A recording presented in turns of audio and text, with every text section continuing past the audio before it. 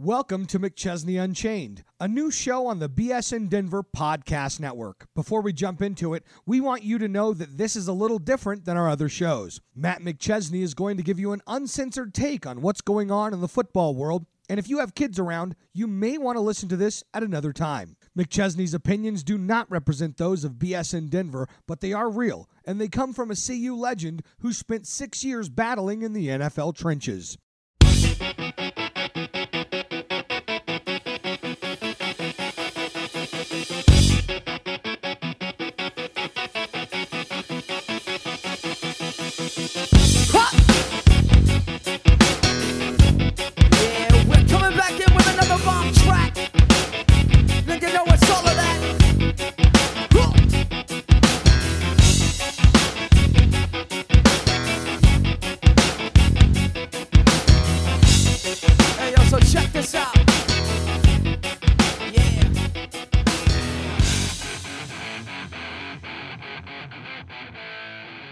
Welcome to episode 38 of McChesney Unchained on the BSN Denver Podcast Network.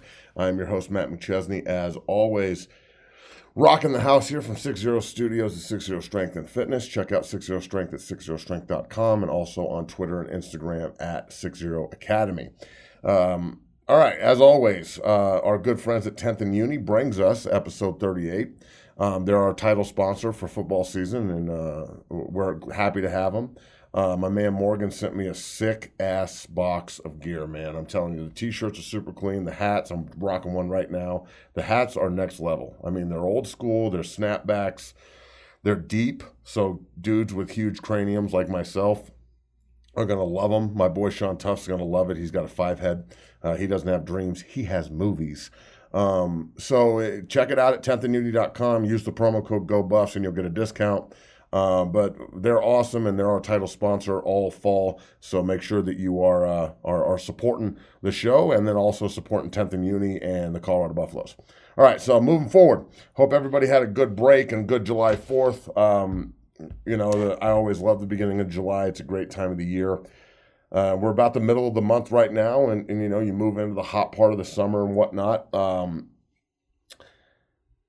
The Home Run Derby and the All-Star break, it comes to a close. They start playing again this weekend. I thought the Home Run Derby was incredible because I could give a shit if the ball's juiced. I mean, let's just be real here. I don't give a flying fuck if the ball is juiced. I don't care if every one of those players out there is on steroids. The game is super, super boring. It's super slow. And I respect good pitching in the playoffs and like the artistic part of the game. I get it. I respect it. It's cool. I'm not saying it's not cool, but a lot of the greatest pitchers ever were all juiced up too, i.e. Roger Clemens. So, look, man, I liked watching McGwire and Sosa smash the ball into the heavens years ago when I was a kid. It saved baseball after the strike. You can't tell me it didn't. I liked watching Barry Bonds. If the ball's juiced, it's always something. It's like if there's any excitement in baseball, everybody gets all pissed off that's actually playing. They're like, no, we need to keep this shit super fucking boring, and we need to make sure that no one's having any fun, and we need to make sure that there's no home runs. And if there are home runs, it's not because I suck as a pitcher, it's because the ball's juiced. Do I think they should use juiced up balls for the Home Run Derby? Yeah, absolutely. They're trying to get ratings, aren't they? The one fucking Home Run Derby, they don't use Chris Berman back, and this is what happens. And they have a zillion home runs. I thought it was awesome for TV. I thought it was a kick-ass, a really good atmosphere and a great way to drive ratings and get people excited about the Home Run Derby. I didn't watch the All-Star game. I could give a shit. It's the All-Star games. It's, woohoo. But the Home Run Derby was tight. But still, complaining about juice baseballs is, I don't know, man. I would rather go to Coors and see a 12-9 game with 6 home runs and some lead changes than a 2-0 game with 10 strikeouts. I'm sorry. Even if the Rockies won both. I'd rather go to the game that they lose and it's 12-9 than they win 2-0. First, because I could give a shit, but second, because the other game's really exciting. It's just I took my kids to a game. We've been to 2 games. One of them was a low scoring and one of them was high. And the one that was high scoring, they loved. The one that was low scoring, they were trying to leave by the 5th inning. And that's just fact. So I understand they're kids, but a lot of adults have attention spans like fucking children too. So that's probably one of the reasons why it's a purist sport. And a lot of people love it. I'm not saying baseball is bad in any means. I'm saying that if the baseballs are juiced, then, I don't know, change your strategy. They're saying they're not juiced. So, fuck. If Rob Manfred's going to come out and say, the baseballs aren't juiced, we promise, then you got to believe him. Just like Mark McGwire and all those other guys that testified before Congress and said that they weren't on steroids. Who gives a shit? All right, moving forward. Baseball. Wow. All right, the National Basketball Association, the NBA. I didn't really think this was a thing when I heard about it to start, but the word owner is no longer being used because of the negative connotation. But the guys still own the basketball teams. This is so fucking soft, it makes me want to throw up. I mean, good Lord, man, the politically correct people they're definitely winning. But I don't think there's as many of them out there as people think there are. Like, I know a lot of folks, I talk to a lot of people every day, and I don't know very many of them that are this politically correct. This is pretty ridiculous. I mean, we can't call somebody that owns a basketball team the owner anymore. What are they, the facilitator of dreams? Come on, dude. We understand what, the negative connotation with the word owner, but they don't own you. The Nuggets don't own Nikola Jokic. They own his rights as a player. So is this going to trickle down to the National Football League? Is this going to trickle down to it's not going to trickle down to baseball. They could give a shit. Is it going to trickle down to the NFL? Are they going to start demanding that no one uses the term owner anymore? I mean, are we really this soft? Good Lord, bunch of marshmallows out in this bitch, man. Couldn't be any softer. Soft as baby shit, as they say. Baby shit. That grainy baby shit. Any of you parents out there, you know what I'm talking about. Gets under your fingernails. It's disgusting. After I got over laughing at this, the West is loaded, man. I like Kyrie going to the Clippers. He's a Southern California kid. I knew he'd go home. He did. Paul George demands his way out of OKC. Russell Westbrook is next. LeBron gets Cousins and Anthony Davis, and I think that's a nice little lineup for him. 2 twin towers, and he demands the basketball a lot, so those two are going to be on offensive rebound duty, and they're both good offensive rebounders, so I think that's a great mix. And Cousins has a lot to prove, so I think that it may end up being better for LeBron that he has 2 twin towers down there rather than another guy that demands the ball like Kyrie or Kawhi, excuse me. I want to see the Clipper-Laker rivalry now, I'm not going to lie. But I also think that the Nuggets and the Jazz are the 2 sleepers in the West that are going to turn the most heads. Golden State's going to fall off. Portland's not going to be as good as they were. They lost some pieces. But at the same, their backcourt's intact, but I just don't see them. They didn't improve like everyone else did. The Nuggets got better with the first-round trade for the power forward. I can't remember the kid's name, but I watched a couple highlights on him. He's a stud. He's only going to help. He'll push Millsap for minutes and make sure that Paul's making good decisions.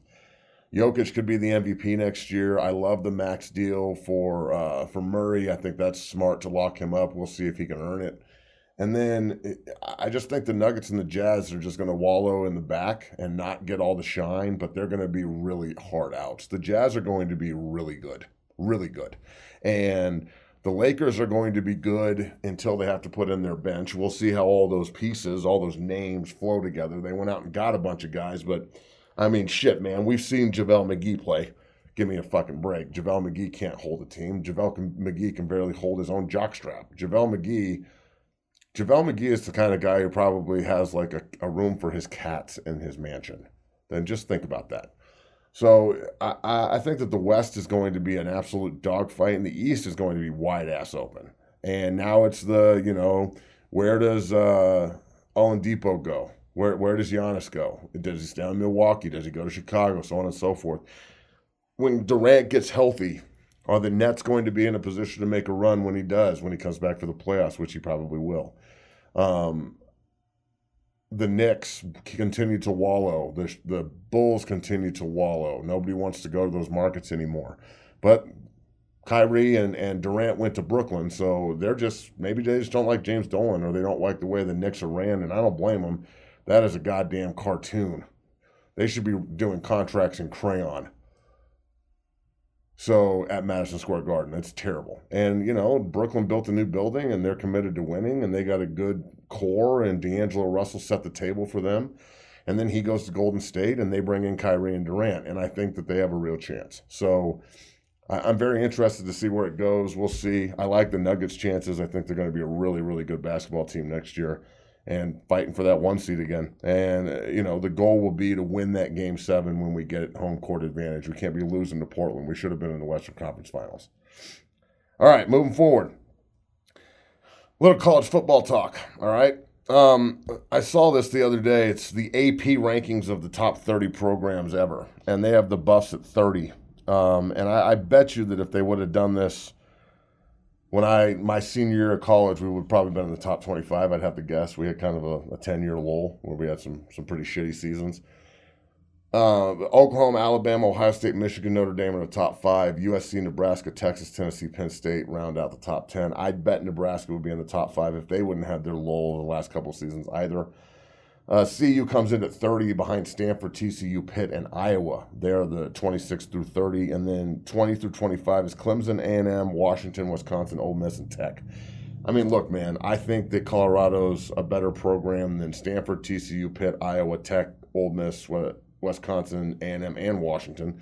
And I'm not just saying that because I played there. So the national respect has dropped a little bit, but it's still there. It's coming back. CU Sports Nation, my man Justin Guerrero today put out a great write-up. Go check that out at CU Sports Nation. Part 2 will be up tomorrow morning, so check that out. I posted on my Twitter, also at 60 Academy. But I think the Buffs have a real opportunity to get back into the swing of things and really turn some heads next year, man. The first 3 games of the season are going to be absolute dogfights.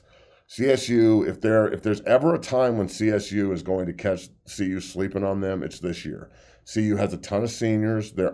Everyone is looking forward, including myself, to the Nebraska game week 2 in Folsom. They just want to go get rid of CSU and mop them up and get a tune-up and move forward. CSU, this is the kind of game they thrive on, man. I lost to CSU twice when I was in college, and both of them were huge upsets. I was a freshman. They beat us 28-24 in Old Mile High the last year that we played there. And then my junior year, when I was medical redshirted and on crutches, they ended up winning, in 100-degree heat when Van Pelt spiked the ball off Snead's face. 19-14, I think that game won. And we were ranked like 5th or something. So they caught us sleeping those days. And I think CSU's got some talent up there, and I know they're motivated to win, and I know Bobo's motivated to get a W over CU. It's been a while. So the way to spark interest in this game again and to wake CU fans up to playing this game every year is to make it worth CU fans' while and beat them. And I don't see it happening. I hope it doesn't, but that's the way you jar interest. We'll have Joel Dreesen, CSU great, and former teammate of mine with the New York Jets, a 10-year vet in the NFL. He's going to be on our next episode 39 of McChesney Unchained here on the BSN Denver Podcast Network next week. So keep your ear to the ground for that one. We'll talk CU, CSU, and start getting ready for the college football season. But CSU, and then you get Nebraska in Folsom, lock the gate on them, and let's go. That's going to be a hell of a game. I can't wait for that game week and that show. And then Air Force in Folsom is a very unique game where we'll see if we can play the run and just how tough and hard-nosed this football team really is. So I'm looking forward to the college football season starting for the simple fact that it's boring as shit right now, and I just can't watch baseball anymore. It's driving me up a wall.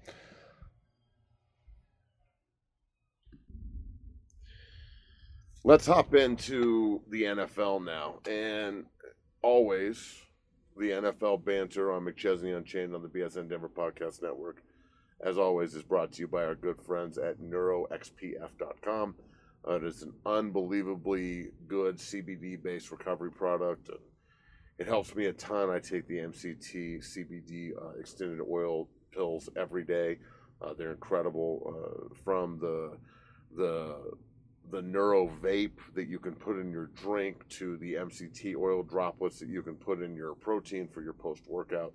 It's truly a revolutionary substance that's helped me a ton, and that's why we sell it at 6-0, and that's why it's on the show here on McChesney Unchained. And my man Kyle Turley is the proprietor there. He's the owner of the company, and they're doing big business, and they should be. So check it out, neuroxpf.com, promo code 6015, and it'll give you a nice discount. All right, so moving forward here. So looking at the National Football League moving into 2019, okay, before we get into some other topics I want to talk about. 18 games has been proposed, all right? Before the CBA is going to pop off here for another 10-year stretch. Hopefully there's no lockout or walkout or whatever you want to call it. Hopefully there's no work stoppage. But if there needs to be one in order to get what the players deserve, and that's what I don't really say deserve a lot, but damn it, we deserve it now to get some of these things, then they've got to stop. They've got to walk out. They need to strike if certain things aren't going to happen. So if they're going to say they want to play 18 games, okay, so they cut 2 preseason games, who gives a shit? And then they want to play 18 in the regular season, but they put a stipulation in saying everybody but the quarterback plays 16. So quarterback, kicker, punter, those guys play 18. Everyone else only plays 16. Do you get paid for 18? If we get paid for 18, then yeah, maybe I'll take it under advisement. But you can't tell me that you're worried about my health and, you know, the game and everything else that's going on, and then also say that we want to play 2 more football games. So if that happens, I mean, number one, I think there should be lifetime health care anyway. The fact that there's not is atrocious. That needs to happen. I doubt it will in the CBA, but it needs to.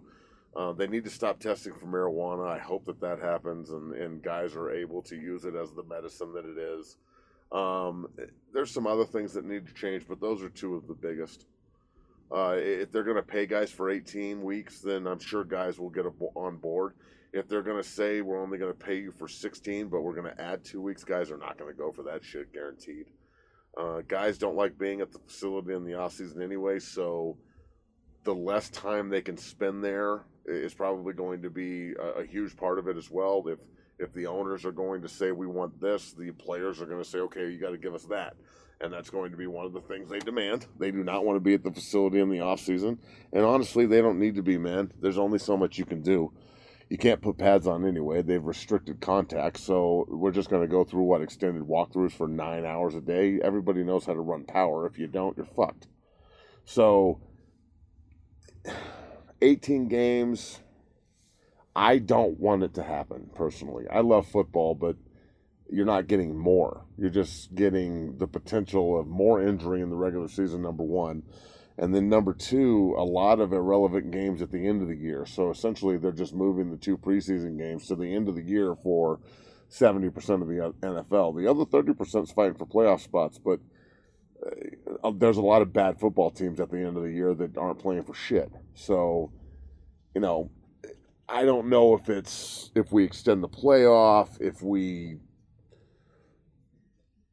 I don't know. I don't think adding 2 more games at the end of the year is really going to do that much, to be honest with you.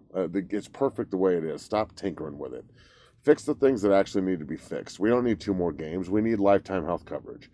We don't need 2 more games. You need to stop testing for marijuana. You don't need 2 more games. You need to actually, say this. CTE is real and football causes head trauma and we're doing everything to try and help fix the problem. That's what needs to happen. The NFL needs to be the tip of the spear, not, the ass in the rear. And that's fucking real. I mean, I'm tired of this, they're so naive and they play stupid, and I'm just tired of it. So hopefully they drop the hammer on them, but knowing the NFL union, they'll probably just take the first offer. Be like, oh, yeah, thank you for offering something, Mr. Goodell. And then they'll just take it and run and be like, oh, we got such a good deal, when it's really just horse shit. But that's just me. So, yeah, 18 games, we'll see.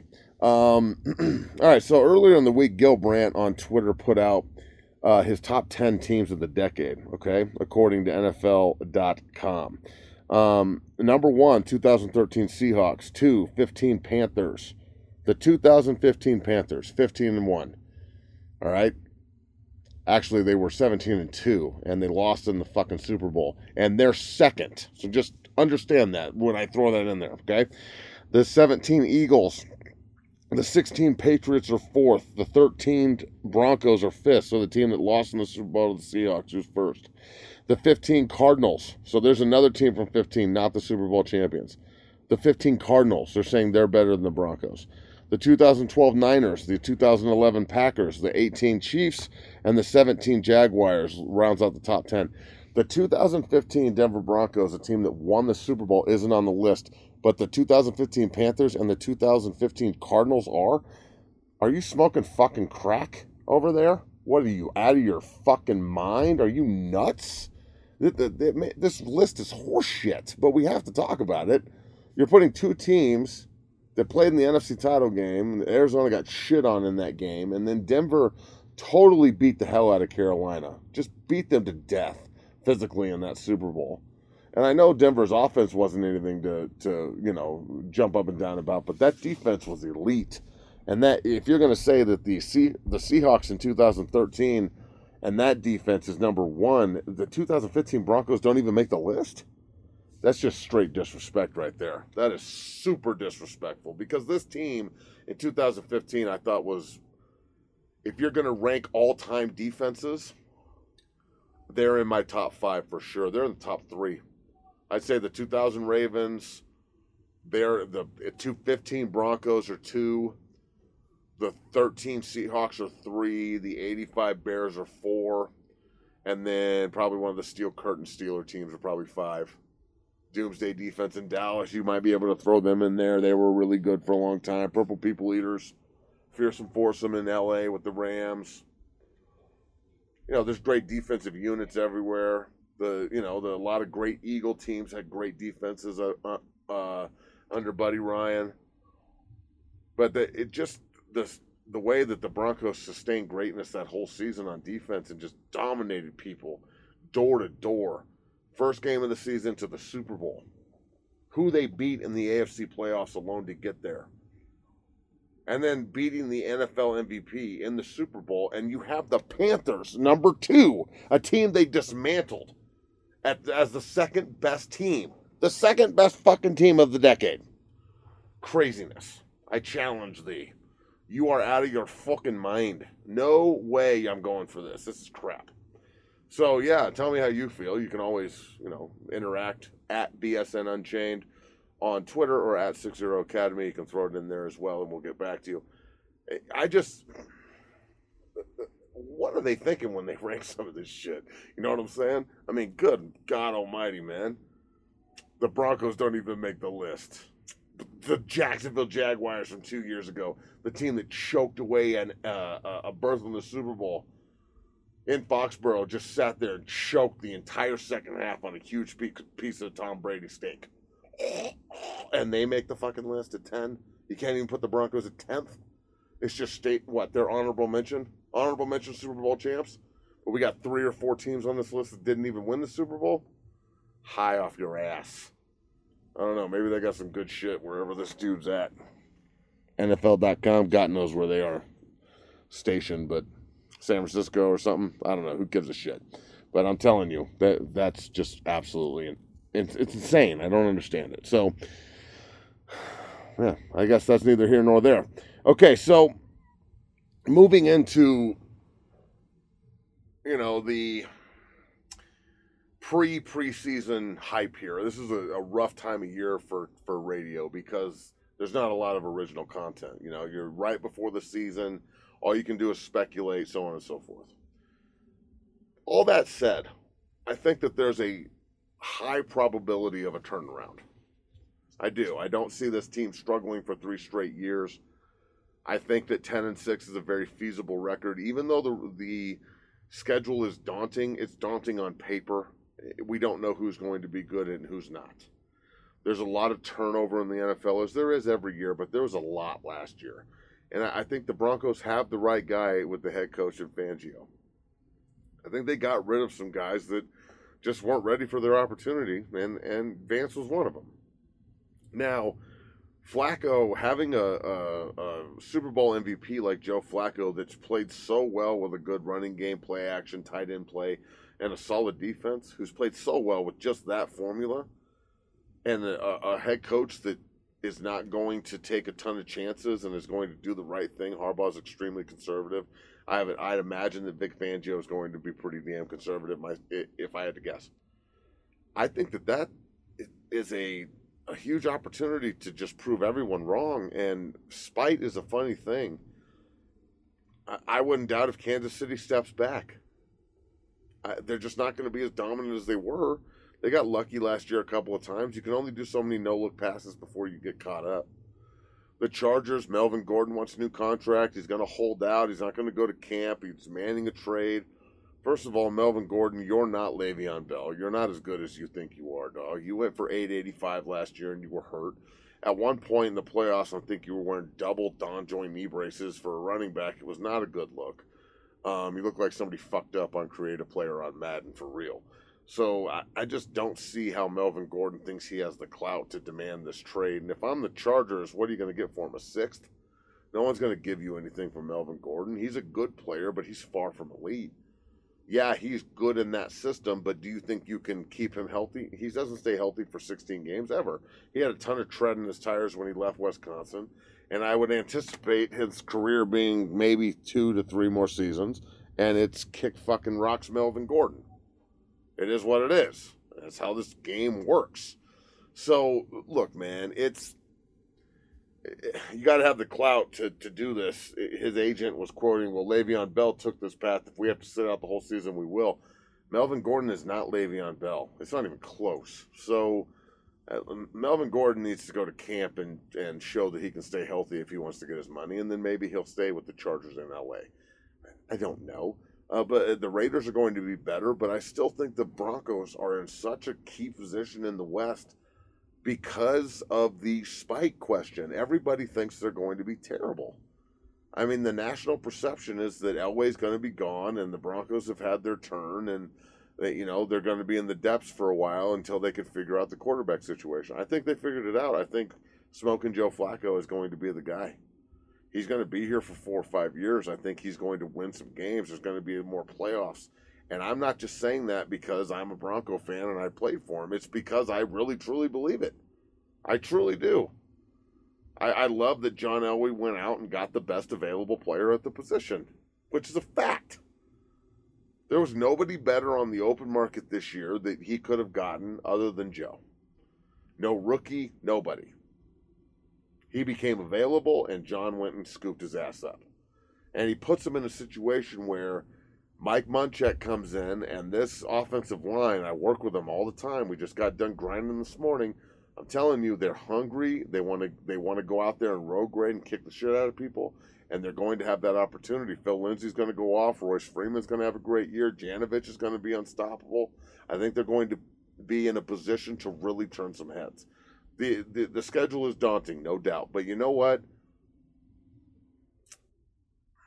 Schedule talk is tricky because a lot of the time there's major turnarounds in the NFL and guys just mature and develop into really good football players, and the right formula with coach and quarterback and system, things just pop. And I think that Denver's on that precipice, to say the least.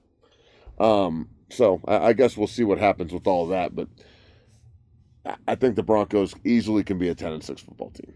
Easily. All right, so on episode 40 of McChesney Unchained, I can't believe we're already at episode 40. On episode 40 of McChesney Unchained, coming up next week, we're going to have comedian Ben Roy on the show with myself, and we'll be yucking it up and having a good time and trying to keep ourselves out of as much trouble as we can force on others. So make sure you stick around for episode 40. I am your host, Matt McChesney. Thanks for listening to the show today, folks. We're out.